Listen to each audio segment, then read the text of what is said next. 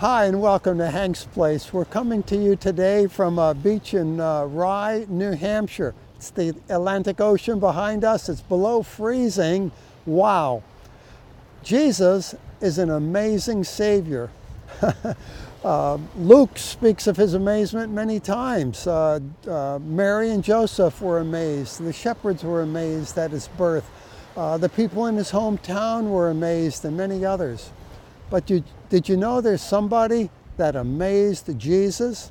It's found in Luke chapter 7. It's the story of the Roman centurion.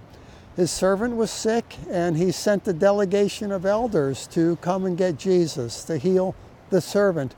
And the elders said to Jesus, "He is a man who is worthy for you to do this. He's supported the Jewish nation. He's a proselyte. And he contributed the money for our new synagogue. He is a man who is worthy."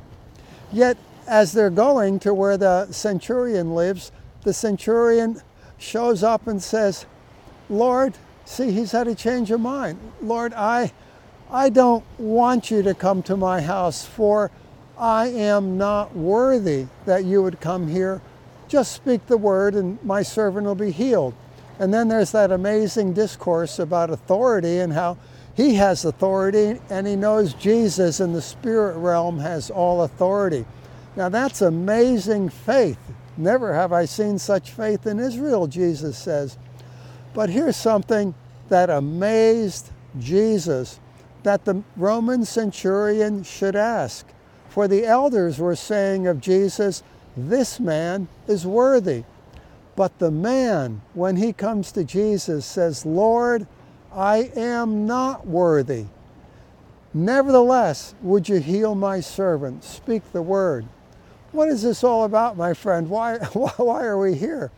Well, we can see that this man, the centurion, knows something about the loving kindness of God that has escaped the entire Jewish nation.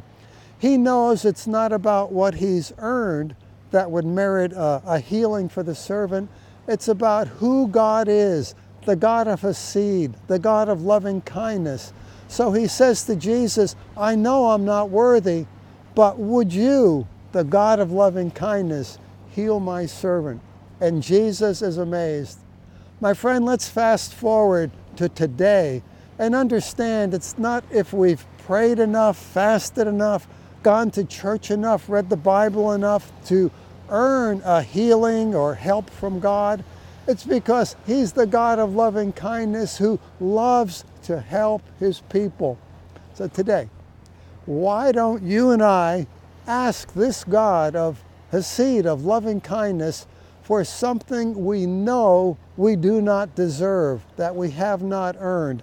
Maybe it's for ourselves or a spouse, a loved one, family member, or how about the sinner or tax gatherer we might pass?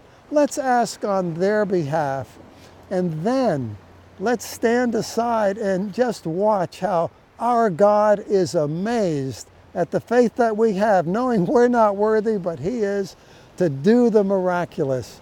You know what? In all of that unfolding, we'll come alive. And you know, it's really cold out here, so I'm leaving here.